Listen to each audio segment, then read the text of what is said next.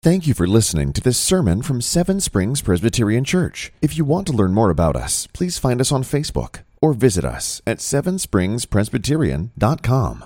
Almighty and gracious Father, we give you thanks and praise that you have given us your word, that we might not be conformed to this world, but be transformed by the renewal of our minds, that by testing we may discern what is the will of God, what is good and acceptable and perfect. We pray, Lord, that as we read this passage tonight, we would not be conformed to this world, but you would transform us by the renewing of our mind through the work of the Holy Spirit, that we might be able to discover and know the will of God. Help us to do this through the work of the Spirit in our hearts and our minds for your glory. We pray in Christ's blessed and holy name. Amen. Hear now the word of the Lord from Philippians chapter 1, verses 1 to 11. This is God's holy, inerrant, infallible word. Please take heed how you hear. Paul and Timothy, servants of Jesus Christ Jesus, to all the saints in Christ Jesus who are at Philippi, with the overseers and deacons, grace to you, and peace from God our Father and the Lord Jesus Christ. I thank my God in all my remembrance of you. Always in every prayer of mine, for you are making my prayer with joy, because of your partnership in the gospel from the first day until now. And I am sure of this, that he who began a good work in you will bring it to completion at the day of Jesus Christ. It is right for me to feel this way about you all, because I hold you in my heart. You are all partakers with me of grace, both in my imprisonment and in the defense and confirmation of the gospel. For God is my witness, how I yearn for you, all with affection of Christ Jesus. It is my prayer that your love may abound more and more, with knowledge and all discernment, and that you may approve what is excellent, and so be pure and blameless for the day of Christ, filled with the fruit of righteousness that comes through Christ Jesus, to the glory and praise of God. The grass withers, and the flowers fade, but the word of our Lord will stand forever.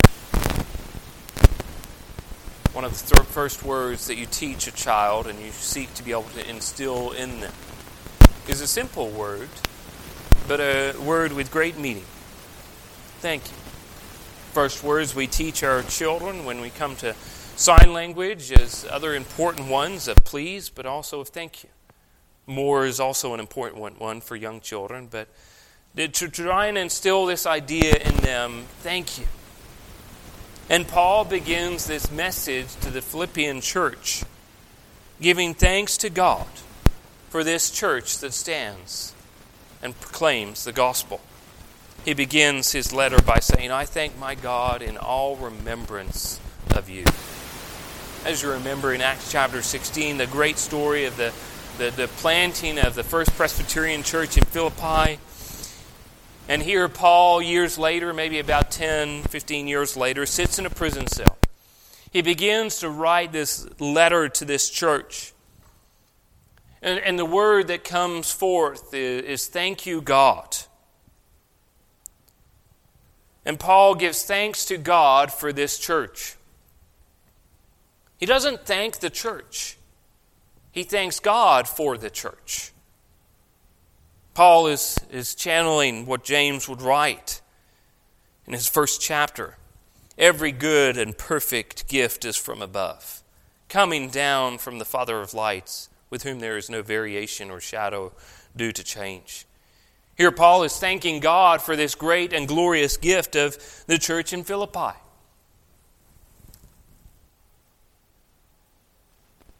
That all thanksgiving in Paul's mind is directed towards God. Actually, that's the opposite of what it's the opposite of what those who deny God do.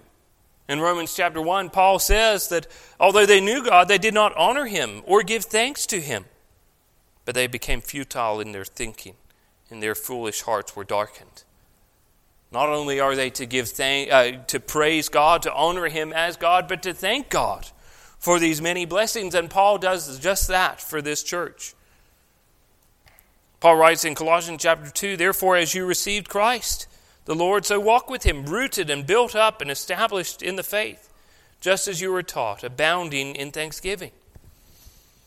That here, once we think of what Christ has done, what he has done for his church and his people, you receive Christ, walk in him, rooted, built up, established as you were taught. What is the fruit of this message? Thanksgiving that abounds. And Paul is in a dark prison cell, and he's thanking God. He's thanking God for this church. So what about this church does Paul give thanks to God for? Now this week, we're going to specifically look at Paul's heart towards the church in Philippi. What they have done, the thanksgiving is upon his lips. But next week, we're going to look a little bit closer. What does Paul pray for this church? Although we'll be looking at Paul's heart towards his church, a pastor's heart towards this church, I do not think it's an exclusive that it's only what a pastor feels about a church. But any member can feel about a church, a congregation. That we would not only merely just wait for our pastors to give thanks for a church, but also that we'd give thanks to God for the church, as we each serve in different ways and manners that he has placed us in. So what does Paul give thanks to God for? The first thing that he gives thanks to God for is he gives thanks to God for their history. I thank God in all my remembrance of you. Although Paul is in a prison cell, as we just read in Acts chapter 23, he was told that he was going to be going to Rome. He finds himself in this prison cell, and this time as he writes back, and he fondly remembers. He remembers their partnership. Not only their partnership in the present day, but from the very first day, he walked up and saw those women having a Bible study on the river. Although it's a simple point, it is very important. Although we might not find ourselves in the place that we thought we once were, not able to do what we once could, as Paul maybe had all these visions and plans and hopes and dreams of what he might be able to accomplish, we have all these memories and sweet times of fellowship of past events. But yeah, we can still thank God for those times. We can still give thanks to God for how he has worked in times past. Paul is able to thank God, not only what he has done today, but what he has done in the past to lead to today. What God has given in the past. The second thing that Paul gives thanks to God for is he gives thanks with joy. Now, you just even reading this short little passage, you see that Paul is filled with emotion towards this congregation at Philippi. He begins chapter 2 by saying, if there's any encouragement in Christ, any comfort from love, any participation in the Spirit, any affection and sympathy, complete my joy by being the same mind, having the same love, being in full accord with one mind. He says in chapter 4 that this congregation, whom I love, whom I long for, my joy and my crown, stand firm thus in the Lord, my beloved. And Paul loves this congregation, and this congregation loves Paul. Now, it does not mean that the joy is always found in a congregation. Or there's a lack of joy does not mean that there's not love. We find out in Revelation chapter 3, there's a church there. And we find out as Christ writes a letter to them, those whom I love, I reprove and discipline. So be zealous and repent. A pastor's warning and calling a church to repent is love. But here, Paul only has joy. He loves the Galatian church, the church in Galatia. Therefore, he needs to tell them that they've been led astray, that they're following a false gospel. They're adding the law to the gospel. But here in this church, in Philippi, Paul has joy, and he thinks of this congregation, thanking God. The author of Hebrews understood this well when he tells the audience he's writing to, obey your leaders, chapter 13, verse 17, and submit to them, for they are keeping watch over your souls, as those who will have to give an account. Let them do this with joy, and not with groaning, for that would be no advantage to you. Here the congregation is given options to obey and submit to them as they seek to be able to give an account to the Lord in the end time, in the last day. Now they can do this with either joy or groaning. And if it's with groaning, it's not going to be any advantage to you. Now don't say this as any comment to those present in the room, merely stating that broad truth, that a pastor, that elders can find joy in their congregation as they seek to be able to follow Christ. As the author of Hebrews previously pointed out in that same chapter. Remember your leaders, those who spoke to you the word of God. Consider the outcome of their way and imitate their faith. These are the same leaders in which he then writes later, 10 verses later, to obey your leaders. These leaders who speak the word of Christ to you, that they might have joy and do it without groaning. The third thing that Paul writes about giving thanks to the Lord is he gives thanks to the Lord for their partnership. In verse 5, because of your partnership in the gospel. Paul sees these members as fellow partners in the same mission and the same goal. This term is often used of that of a business relationship. He says it later in verse 7, that you are all partakers with me of grace, both in my imprisonment and in the defense and confirmation of the gospel. Here Paul is miles apart from this congregation, and yet he says this congregation are partakers with him. They're in prison with him as he defends and confirms the gospel. Paul doesn't feel alone in this cell. He feels supported and loved by this congregation. They've financially supported him, and he's encouraged by them. He's praying for them, and they are praying for him. Although distance separates them, they're united with this common ministry. So Paul gives thanks to God for this partnership. Now we'll see more of this in the rest of the book, but a glorious encouragement that everyone in the church needs each other. That we need each other. That we're all on the same mission. And whether we're opposed or there's division, often it's because we're not united with the same mission. We get sidetracked with the things that are often not important. The fourth thing that he gives thanks for is their connection. In verse 7 and verse 8, it's right for me to feel this way about you, because I hold you in my heart. And then in verse 8, how I yearn for you with all the affection of Christ Jesus. What ties these two people together, the church and Paul and the church, is not the high schools that they attended and graduated together, not because they're high school friends. What unites them is their love for Christ. And Paul, this pastor, has a strong love for his people because he shares Christ's heart for these people. He yearns for them as Christ yearns for them. This is the exact same word that is used in Matthew's gospel, the same root word. When Jesus sees the crowd, he looks out upon them and he has compassion on them because they were harassed and helpless, like sheep without a shepherd. And here Paul looks at them and he yearns for them. He holds them in his heart. There's a connection because of what Christ has done for Paul. Paul is connected to the church and he shares that heart for his people. Actually, in verse 7, he says that he holds you in my heart, as the ESV translates. the Greek actually can be translated different ways. It's unhelpful, but it is helpful in a way because it can be translated that I have you and you have me.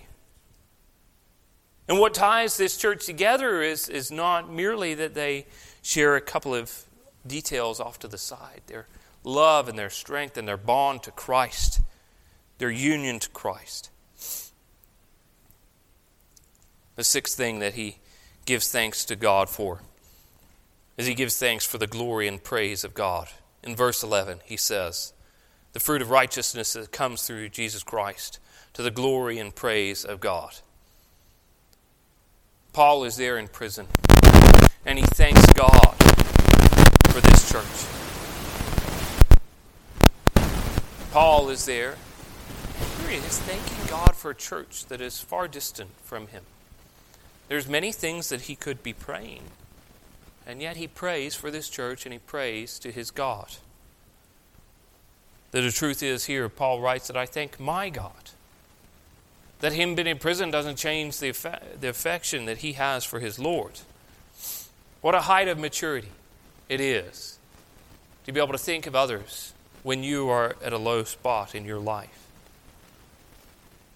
Thank you is one of the first things we're learned to say, but how it takes a lifetime to learn how to say it and to mean it, to grow. So too it is for a Christian, that we should learn how to say thank you from the first breath of our born-again life to the last breath in this life that we share. Martin Lloyd-Jones says, the measure of our spirituality is the amount of praise and thanksgiving in our prayer. And here Paul is a great mature Christian in which we should emulate to be able to say thank you. So how can we apply this passage? How do we give thanks to our Lord today? The first thing that we can do is give thanks for our history. 1874 to today. In this church, coming up 125 years. Doesn't take long to be able to hear or read about the great stories which God has done and accomplished through this small church. Growing from a few people gathering underneath an oak tree, spreading centuries, sharing the gospel with those in this community and around the world. That we see God's gracious hand upon this church, his flock. We can give thanks to God for the men and women who have taught us the gospel, prayed with us. We give thanks and praise to the people who have walked through these doors and heard the gospel through various things of VBS and our services. We give thanks to God for his provision to be able to provide these great and glorious facilities in which we can share the gospel openly and freely with those who come into our midst. Although this church probably has not had many lawyers or doctors in our midst, we have been greatly blessed with men and women who serve our Lord, who have given to the church not always in financial means, but using whatever the Lord has blessed them with to be able to bless his kingdom and further his kingdom. So we can give thanks to God for our history. Second thing we can do is give thanks with joy. Often I tell people in my introduction to church ministry, I preached one sermon and the next week they canceled church because of COVID. That although in this short time in our ministry here, or my ministry here, we have seen what some people have called tough times.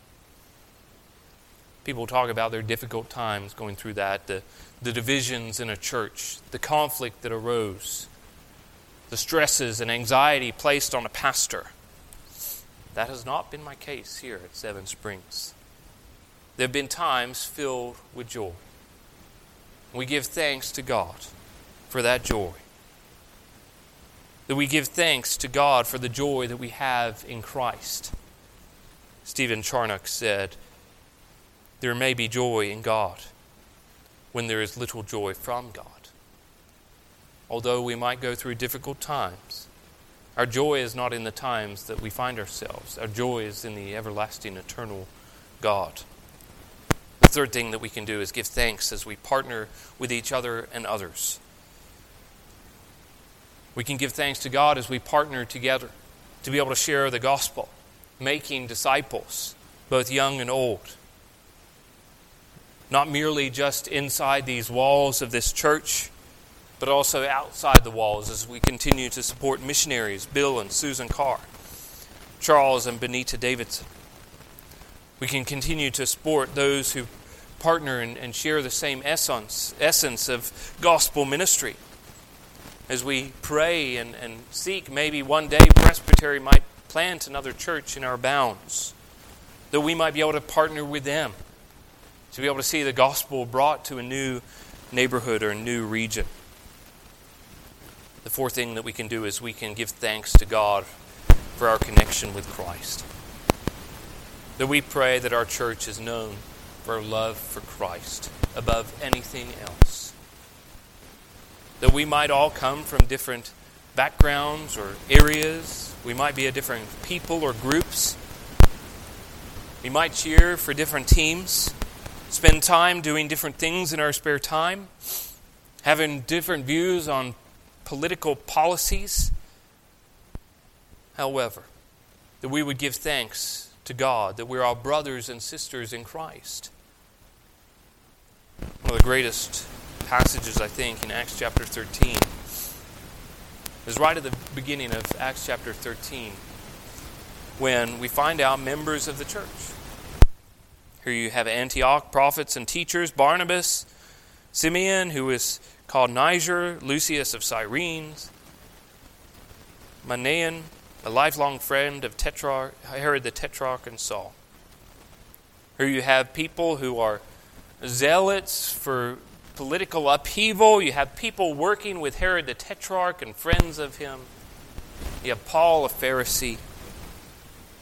And yet they're all together, worshiping the same God, serving God. Although they come from different past backgrounds, the Lord still uses them. The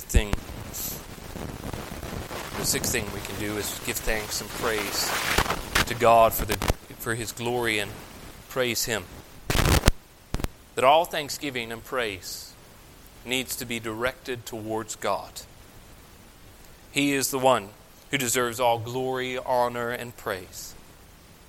And when we remove this aspect, we remove the most vital piece of that puzzle. A.W. Tozer says, God's glory is and must forever remain the Christian's true point of departure. Anything that begins anywhere else, whatever it is certainly not New Testament Christianity. When we merely think that of our history and give thanks for our history, not thanking God for our history, and not directing all praise and glory and honor to God, we then elevate our history above God. When we elevate our joy above God and not finding our joy in God, then the fleeting things of this world, we will not find joy. It ends. It is not eternal. If we partner with others for any other sake than partnering in the gospel, we have our limits. There is no purpose. What we become is merely a country club, not a church on a mission to make disciples. And when we think merely of our connection because we come to the same place every week, and not that we are united to Christ, brothers and sisters, that our union to Him is paramount. And we should encourage each and every one of us that this is the above goal. And after we think of all these things, how can we not? How can we not give glory and honor and thanks to God? As Thomas Ken wrote, blessing and honor, thanksgiving and praise, more than we can utter to Thee, O most adorable Trinity. Father, Son, and Holy Ghost, by all angels, all men, all creatures, forever and ever. Amen and amen. The psalmist writes in Psalm 100. Enter His gates with thanksgiving, His courts with praise. Give thanks to Him, bless His name, for the Lord is good. His steadfast love endures forever, and His faithfulness to all generations. The center of all thanksgiving is praise is directed towards God. And our prayers should be the first and foremost, we begin with thanksgiving, adoration to God for what He has done and who He is. The author of Hebrews says, let us be grateful for receiving a kingdom that cannot be shaken. And then let us offer to God acceptable worship with reverence and awe. For our God is a consuming fire.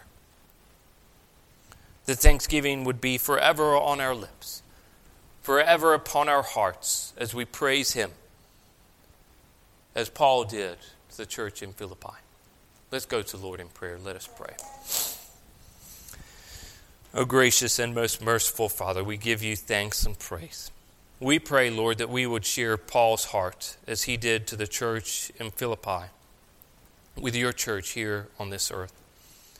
Lord, that we would give all thanks and praise not to the circumstances that we find ourselves in, but to You, who is above all. Lord, we thank You for our history here at this church, for our partnership here in this church, for the joy that we have at this church. For, Lord, all of these things, our connection to Christ. Lord, but Lord, let You be the center of all of it. Let us be faithful to You. Let us worship You with all reverence and awe. Lord, let us give thanksgiving upon our hearts. Let us not take any credit for ourselves. Let us not worship these things You have given to us, but let us worship You, the giver of these great and glorious gifts. We pray in Christ's blessed and holy name. Amen. Thank you for listening to this sermon from Seven Springs Presbyterian Church. If you want to learn more about us, please find us on Facebook or visit us at sevenspringspresbyterian.com.